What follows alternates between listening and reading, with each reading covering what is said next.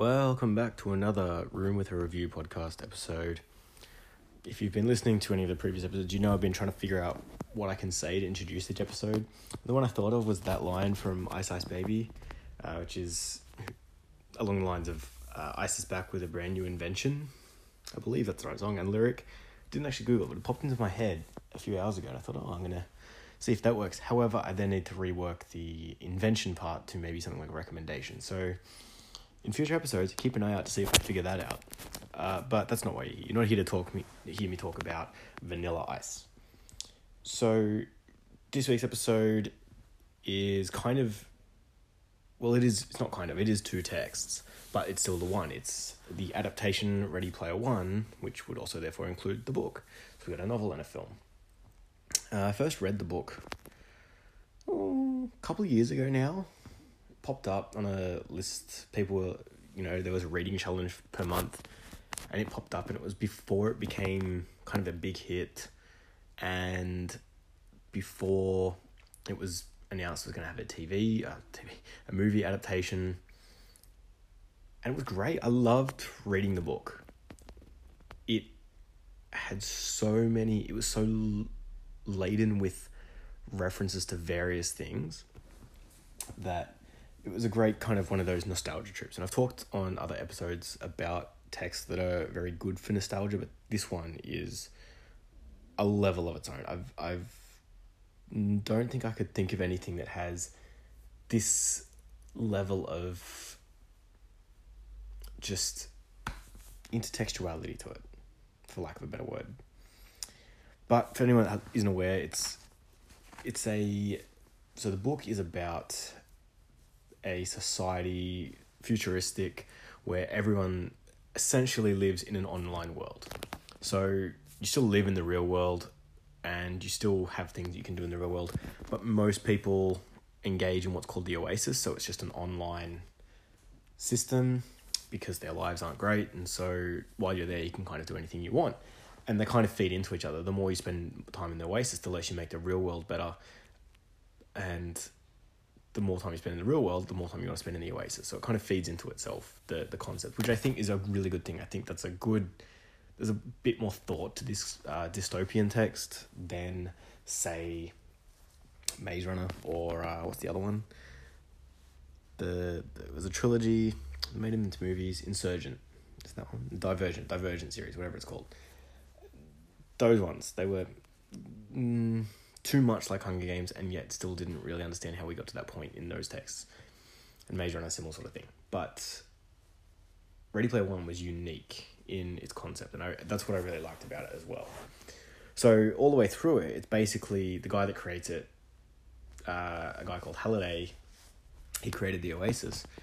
He grew up throughout the 80s, early 90s, and so he put into the Oasis all of these things about this nostalgia. And so the whole society is really just nostalgia driven. They're trying to just recapture these times before world turned really bad. And I found that really interesting because that is essentially what nostalgia is. It's just something that feels good about a perceived simpler time, or something that you just really, really enjoy and you've held on to that makes you feel good for various reasons. So in terms of all that, I think it's really cool. So in the book, every paragraph or, every page at least had at least one reference to something. So some of it was arcade type games, songs, movies, actors, people, even events to an extent. And when you read it, if you grew up through a lot of those things or close enough to those era and you're familiar enough with them, it's just great reading through it and picking up and seeing how many, and that makes it rereadable because as you go back through it, you pick up on more stuff as you learn about them. So in terms of all of that, it's really, really interesting. And when they did the movie, it was pretty true to the book from memory. It was, a couple of years, would have been about 4 years between when I read the book and when I would watch the movie recently. So my memory was a little bit hazy, but I had a good memory of what happened. Like I knew the core ideas and I knew other bits and pieces that would come up. And the movie very much did the same sort of thing. The movie was made by Steven Spielberg. He produced it. I don't think he directed it, but he's definitely the producer. And the script was written, I think, with Spielberg and Ernest Cline, who wrote the novel. So that was really good. I liked that it was true to the novel, but changed enough stuff because you couldn't have narration all the way through, dropping these references nonstop. So that was a good balance, I think, they found. But what I really liked about it was that, just, I don't know, it was definitely the nostalgia, but I think some of the ideas were really original. And after I read the book, I used extracts from it, especially some early on. It's really good for all sorts of things. But as I've already said many times, if you want to teach intertextuality, there is many, many, many, many good texts you can use. But this is just, it's very clear exactly the intertextual references, because some of them are just direct connections and statements and direct allusions. Other ones are a little bit more subtle in terms of character or events, plot type stuff, setting even. In the movie, they could do a lot more of it because in the background you had posters and things like that. You had the soundtrack, obviously, as well, the settings, and visually you could have just all sorts of Easter eggs. And I know there were plenty of interviews about when it came out, those Easter eggs. I know Spielberg talked about it a lot. And it was quite funny seeing some of the references to his own movies that were in it, although they tried to play that down a little bit. But it was really, really fun. It's a really fun text, both versions. So in terms of let's just get there straight away. But yeah, I would definitely, consider it. I know we've got it on our bookshelf at school, a copy of it for a class. You'd probably do it with year 10 just because it's got slightly more adult areas. You could definitely do it with year 11 in contemporary possibilities. So I think there's plenty of places for it to go. 9, 10 and up are the places in those three things I would put. But in terms of what else you could do, I think character is a bit lacking. They're pretty two-dimensional. I don't think there's a lot of creativity there. Maybe the movie does a little bit because there's a bit of a reveal about one or two of the characters that I think are better maybe in the movie because they're more visual reveals, that therefore it's slightly more effective in a visual sense.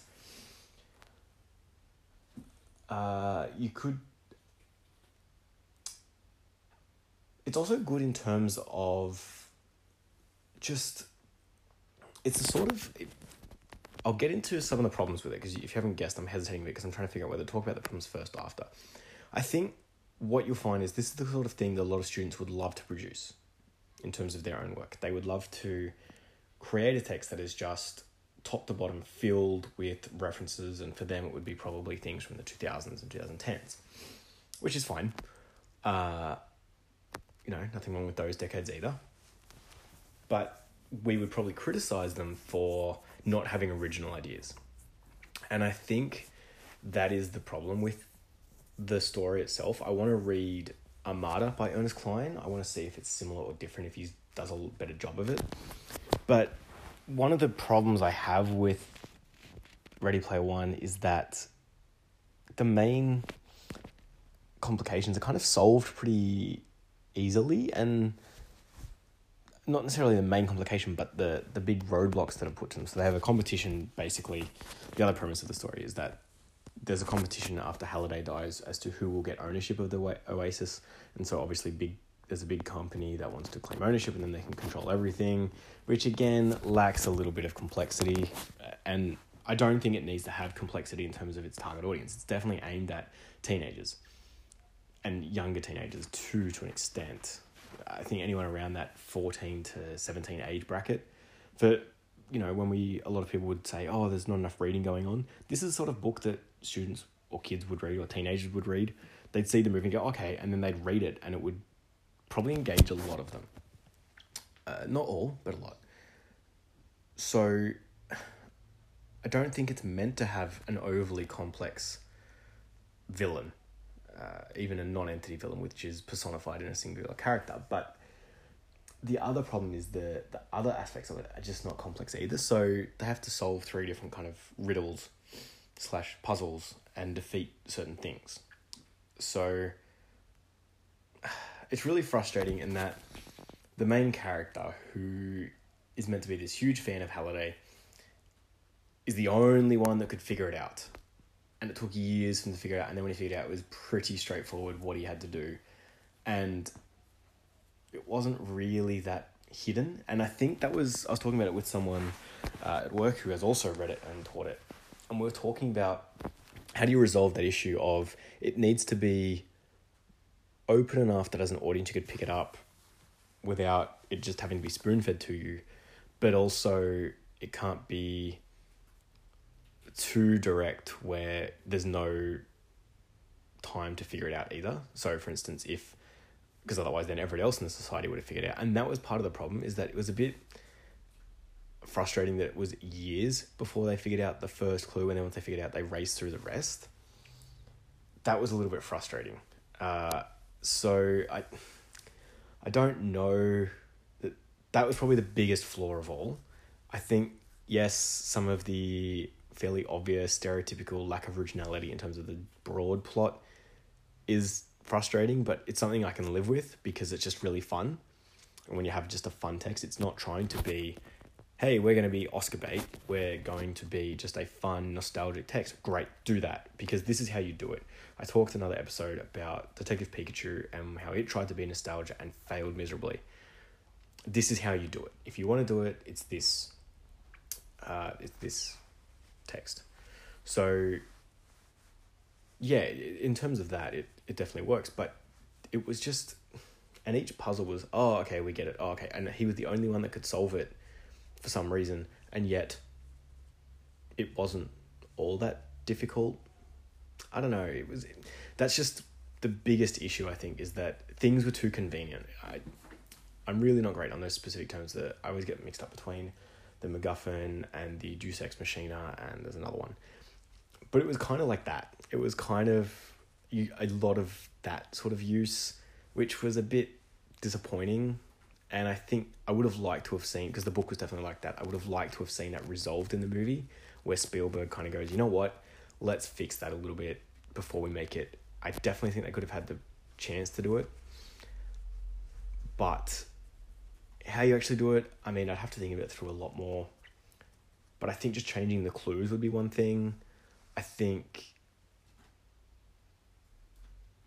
having some kind of fumble around in the dark where you kind of stumble upon something that reveals it, something that nobody had known, and it was just kind of coincidence a little bit more than it was, because it was something that was the problem. I think it wasn't a coincidence where they just figured it out. It was something they'd already known, and then they were like, oh, that's what it is. It's like, well, hang on a minute, if you already knew that, why did it take so long to get there? So that's probably what I'm trying to say, is it was too neat in terms of how they resolved all the problems. They just did them. So that was one of the letdowns for it. I think, yeah, but in terms of, so let's get back to the nostalgia then, because there's some really cool scenes in the movie. Again, the book, great. You can read it, and it is a page turner. It's one of the few books I would say I didn't stop putting it down. I read it pretty much every spare moment I had in about a week. It was great. Couldn't get enough of it. But then, in terms of, let me think. Yeah, I mean, the references were great, as I said. But in the film, there was a brilliant section, and this is what I really loved about it, is there was multiple scenes like this. There was just so many scenes that were really, really well done. And one in particular was about 10 minutes of the film, homage to The Shining, where they got put in the Shining movie and they had to work their way through it and acquire a couple of things and solve some problems. So the plot itself at this point, again, it was a little bit frustrating, and that was a little bit neat and tidy for my liking.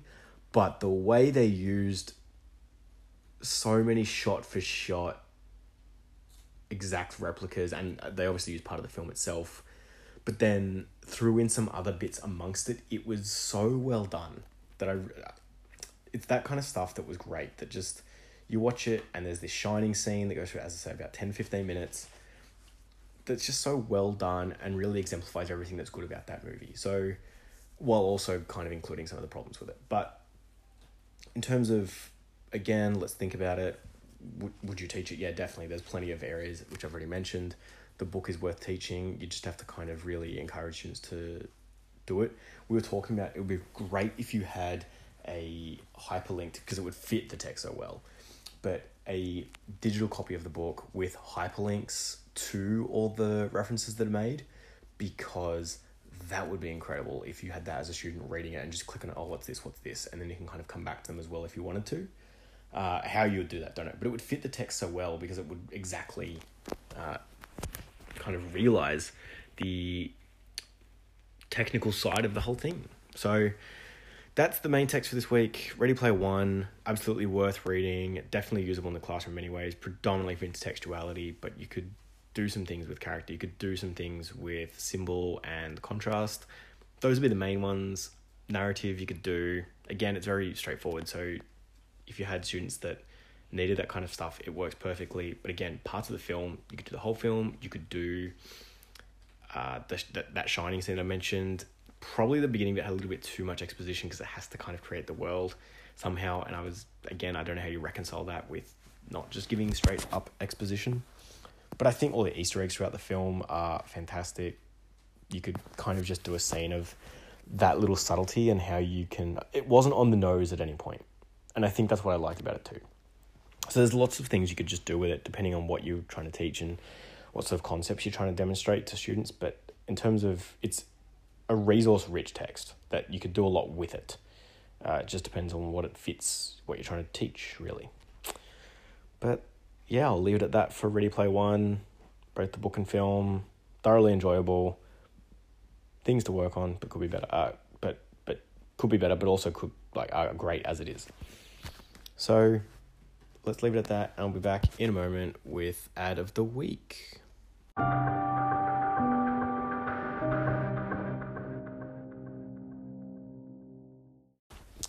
Ad of the Week this week is a different kind of ad than some of the other ones I've been doing lately, and I saw it for the first time ever, even though it's a few years old, the other day. It's amazing. It was an ad for University of Western Australia, who is a university that keeps popping up all sorts of places and different things I've been doing lately. So very intriguing to me. It's just kind of one of those, what's the word for it? Just ever present.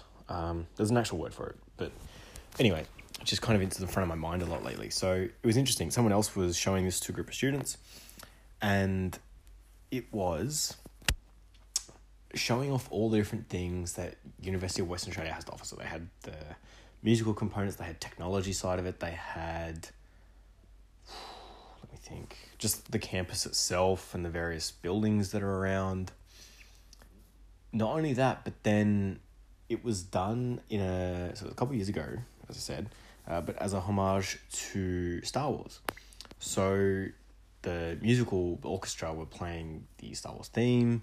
They had C-3PO appearing. They had people dressed up in costumes. They had one of the little toy BB-8s rolling around.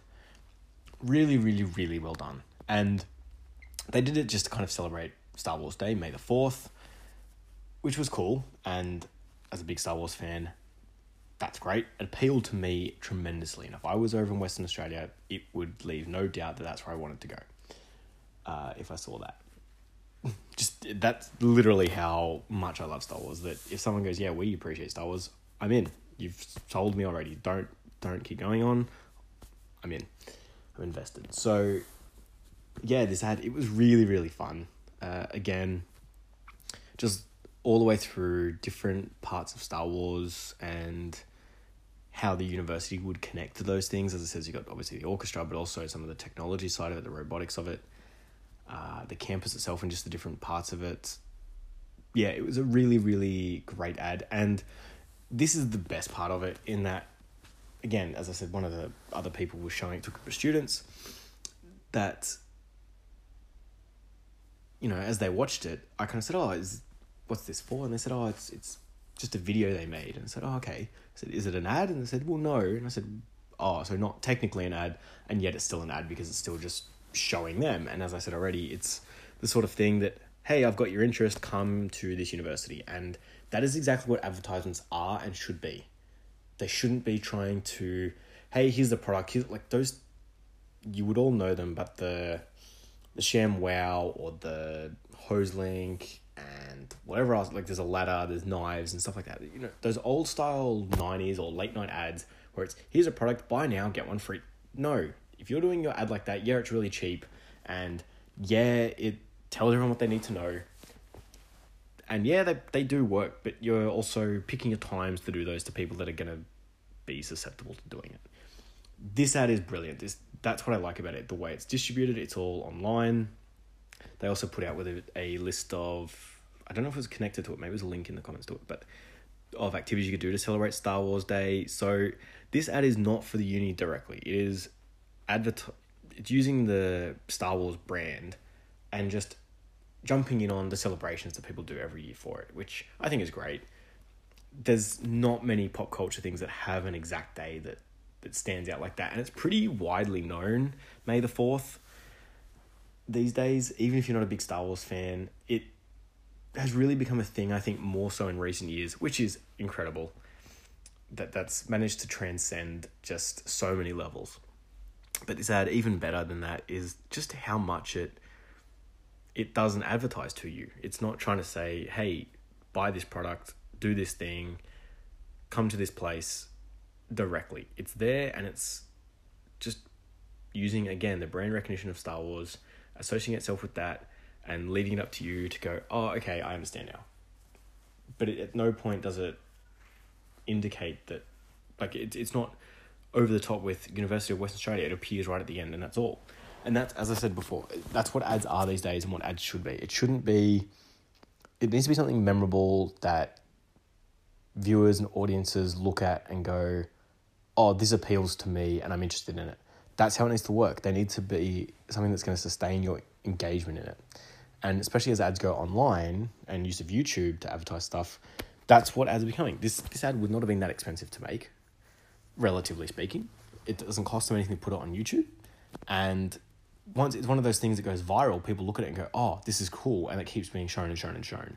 And that is exactly how advertising works. Because from that, you then make money off any other ads that show around that video. So it's brilliant. It's just brilliant advertising. It's playing the game exactly. And that is one I would use, and I will be using in future when I teach advertising to students about exactly how advertising should be done. Just go and watch it. Look up University of Western Australia Star Wars Day video. You'll find it, no problem. It's only a couple minutes long. If that, you'll see exactly what I mean, how well it just covers what advertising is and should be these days. So there's my ad of the week for you. And again, definitely one you could use in your own teaching practice.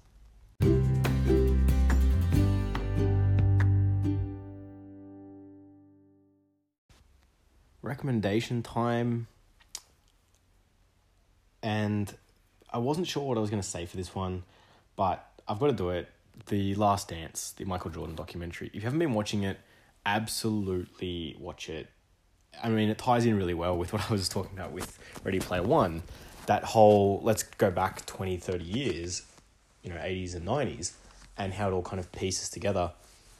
And so I think that's why it's my recommendation for this episode, is because it just complements Ready Player One so well.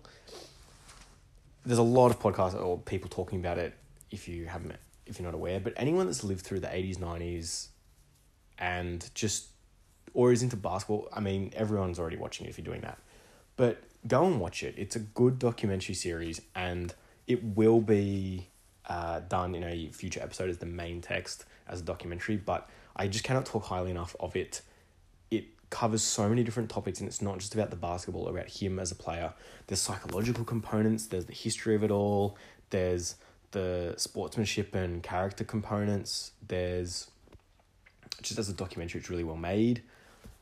So yeah, I mean, obviously if you're not into sports or it's not your thing, fine, I get it. I still think you should at least watch the first 2 episodes and just give it a go, because I think there is really something for everyone. Now, obviously, if you're under the age of probably about 13, don't watch it. I don't think you'll appreciate it. But anyone from teenage and up could easily watch this and go, wow, okay.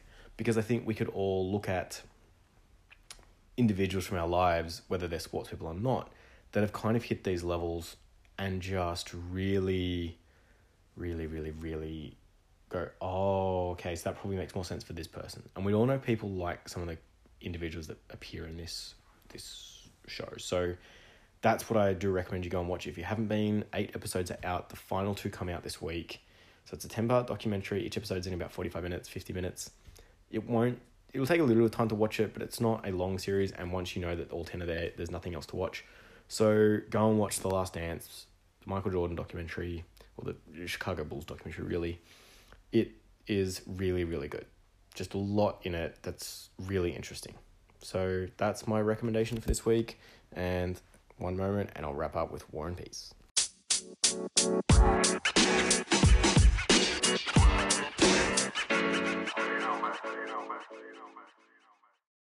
All right, finally, the same as always, War and Peace.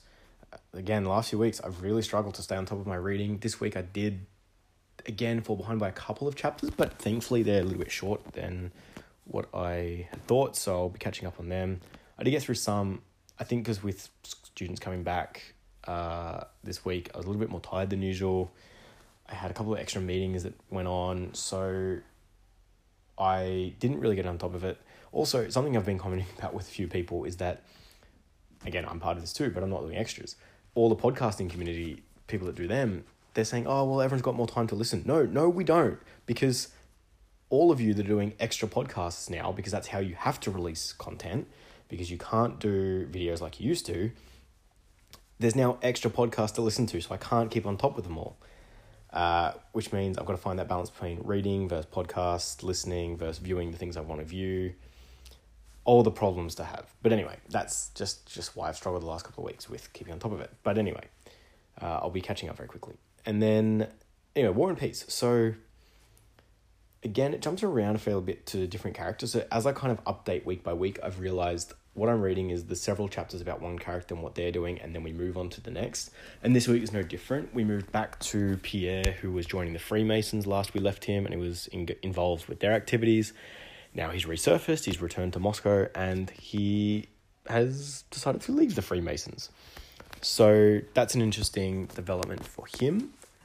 And it's kind of done it directly at the start when he returned, to contrast with Andre, who has been avoiding returning to Moscow and avoiding his engagement, it seems, that was kind of alluded to with Nikolai and Natasha Rostov. So Natasha meant to be engaged to Andre, but, you know, they had to wait a year. He hasn't come back yet, even though the year isn't quite up, I believe. Meanwhile, Nikolai is trying to marry Sonia, their adopted sister. So it's just interesting how it's all kind of coming together. These different contrasts between these characters now. And while I'm sure it's probably going to happen in the next few chapters, I think Pierre is also about to go through another kind of romantic relationship. But just setting him up in terms of Moscow society and as a different perspective on individuals within it, because we've got some of these older gentlemen that are viewed in a certain way, and there's a bit of conflict surfacing between the Tsar and some of these families and society.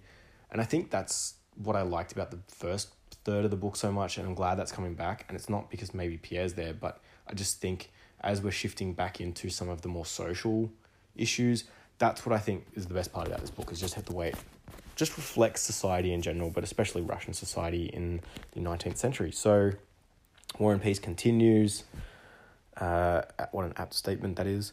But yeah, I still on track to finish it this year. I'll be very happy with myself if I do that. I really still want to finish it before December if I can.